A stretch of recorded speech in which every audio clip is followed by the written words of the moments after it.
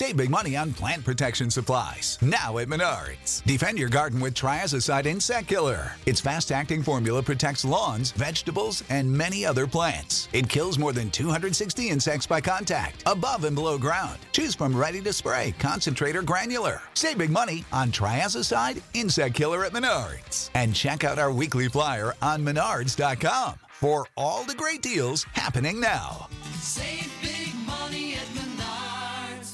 Star Wars 7x7 episode 837. Today I'm giving you the lowdown on new Star Wars fiction in Star Wars Insider Magazine issue number 169. This is Turning Point, which claims to tie into Aftermath Life Debt by Chuck Wendig, but well, let's talk about it. Punch it, Chewie. Hi, this is Mike and Joe from the Cantina Cast. And you're listening to Star Wars 7x7, the only daily Star Wars podcast.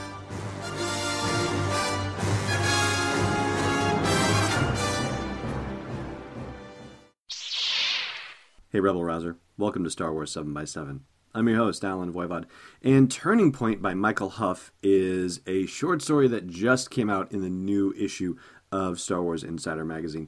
And it claims, as I mentioned at the top, to tie into Aftermath Life Debt. But the honest truth is I don't exactly see how. I mean, first of all, I guess let's talk about the fact that this is a spoiler-filled episode, so that if you have not read the story and don't want it to be spoiled, then go read the story and then come back and listen to the episode. And if you are cool with knowing all the details, then let's just dive into it. Now, maybe I shouldn't be admitting that I don't see the tie-in on this, but I really don't. The only thing that jumped out at me that you could say would define it as tying in is at the very end of the story, there's an emergency broadcast on a holo recorder, and it's Princess Leia announcing that the Death Star has been blown up and Emperor Palpatine is dead. Now, for my review of Life Debt, the folks at Del Rey kindly sent me a digital copy of the book. So it's very cool to have it that way because then you can search it very easily. And so I put in the name of the city and the planet that they had featured in the story. I put in the names of every named character. There's a forest that is named in here. I put that in. And I put in a couple of creatures that are mentioned in there. And nothing comes up in Star Wars Aftermath Life Debt that matches anything inside Turning Point. And technically speaking, since the emergency broadcast from Princess Leia is speaking of an event that's happening right then and there that nobody knows about yet, the fact that the Death Star has been destroyed over the Force Moon of Endor and that the Tyrant Palpatine is dead, as she puts it in the recording, then yeah, it takes place 6 months before even the original Aftermath novel. Or at least the main events of the novel, since we do see some stuff that happens in and around the galaxy in between that time period after the end of Return of the Jedi and the beginning of Star Wars Aftermath. And so that, as sort of a collector of stories, if you will, is a little bit frustrating. But the story itself is also frustrating in a way because it ends up being sort of half completed. The story ends on that note with the emergency broadcast and everybody just kind of standing there wondering, okay, what happens next? And maybe that's the intent of the story, to just leave you in that idea of, wow, once the word comes out, everybody is just utterly confused about what happens next. But, you know, I would like to see what happens next. So a bit of a cliffhanger and no indication yet that there's going to be a new story that follows up on the events of Turning Point. The gist of the story is this. There's an Imperial garrison in the capital city on the planet of Radii, R-A-D-H-I-I, not to be confused with Rada from the Star Wars Ahsoka novel. And 4 rebels that had been in prison there escaped before they could be interrogated. So the Imperials have to go to this gentleman named Gorlin, who is an experienced tracker, and find them because they went down into something called the Zos, Z-O-E-S-S. Let's try Zos as a pronunciation. And the Zos is a wild forest, a lightning forest, in fact. And if you're not careful, the trees will rain down lightning on you, which is bad enough if it weren't for the fact that, of course, there are lots of really scary predators roaming around in the forest as well. Now, because of this electrostatic nature of the forest, the Imperials are not able to bring any devices that are electrical, basically, or have any sort of energy discharge. So even the stormtroopers have to take their helmets off. And so instead of blasters, the Imperials bring modified Wookiee bowcasters that can fire chargeless quarrels and do so mechanically. So maybe you could make an argument that there's a tie to life debt there, because a good chunk of life debt takes place on Kashyyyk, where the Wookiees live, and the Wookiees have bowcasters, and the Imperials got them through, decades of enslavement, and therefore, aftermath life debt tie-in. Ta-da!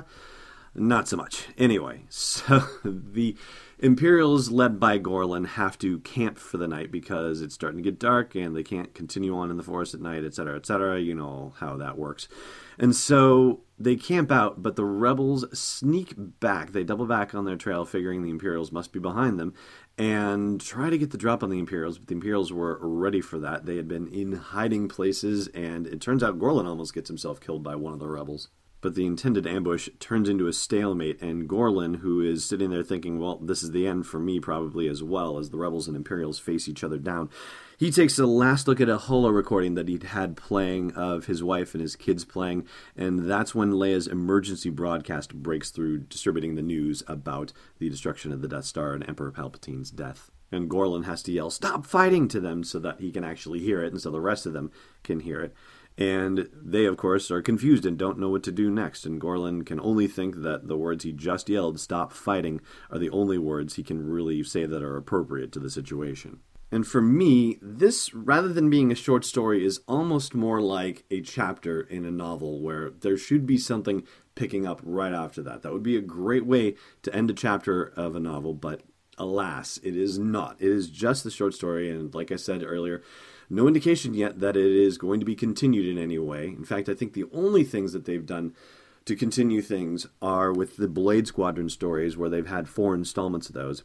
And they don't necessarily follow one on the other. I mean, the first 2 did. There was a part 1 and a part 2, but they don't necessarily happen as evolving stories per se. They are stories of the Blade Squadron, and they take place a little bit later and a little bit later, but yeah, it's not part of one larger story. They don't seem to be doing anything serialized like that with Star Wars Insider stories, but hey, maybe they should. I'd love to know what you think about that. Do you think Star Wars Insider should try something serialized one of these days? Have your say at the comments of the blog post for the show's episode at sw7x7.com. So that's Turning Point for you. Well executed. It's a first-person story as well. Not too common, but nice, refreshing change. Frustrating, ultimately, in that it drops off where it does, and that the advertised tie to Aftermath life debt is really tenuous at best. But if you saw a tie-in that I missed, then please do share it at the comments of the blog post for the show's episode. Now, I do have a trivia question hanging on the other side of the break for you, so stay tuned for that. Hey, Rebel Rouser. You're listening to this podcast, maybe you'd like to listen to a Star Wars story too. Luckily, we've got just the thing for you. We've partnered with Audible to give you a free download and a free 30-day trial of their awesome service. All you got to do is go to audibletrial.com/SW7x7 to sign up and get your free download. They've got dozens of Star Wars titles, anything you want to do to explore that galaxy far, far away. One more time for you, audibletrial.com/SW7x7. All right, I'm back with your trivia question for you, but I don't know if these cuffs are necessary. Can you be trusted without your shackles? No, for the love of Dak, it's just a trivia question and an answer from yesterday. Last time I asked you how Rey defeated the hyperdrive problem on the Millennium Falcon, and it's because she just bypassed the compressor. Today's question, what does Han Solo call BB-8? Thanks for listening to another episode of Star Wars 7x7. And hey, before you stow away on a Trade Federation landing craft, check out SW7x7.com for show notes, links, photos, videos, and more. And please support the podcast by joining us on Patreon at patreon.com/SW7x7. It's not a short negotiation, it's Destiny Unleashed. This podcast is not endorsed or sponsored yet by Lucasfilm Limited, Disney, or 20th Century Fox, and is intended for entertainment and information purposes only. Star Wars, the Star Wars logo, all names and pictures of Star Wars characters, vehicles, and any other Star Wars-related items are registered trademarks and/or copyrights of Lucasfilm Limited or their respective trademark and copyright holders. May the force be with them. All original content is copyright 2016 Star Wars 7x7. We hope you love it.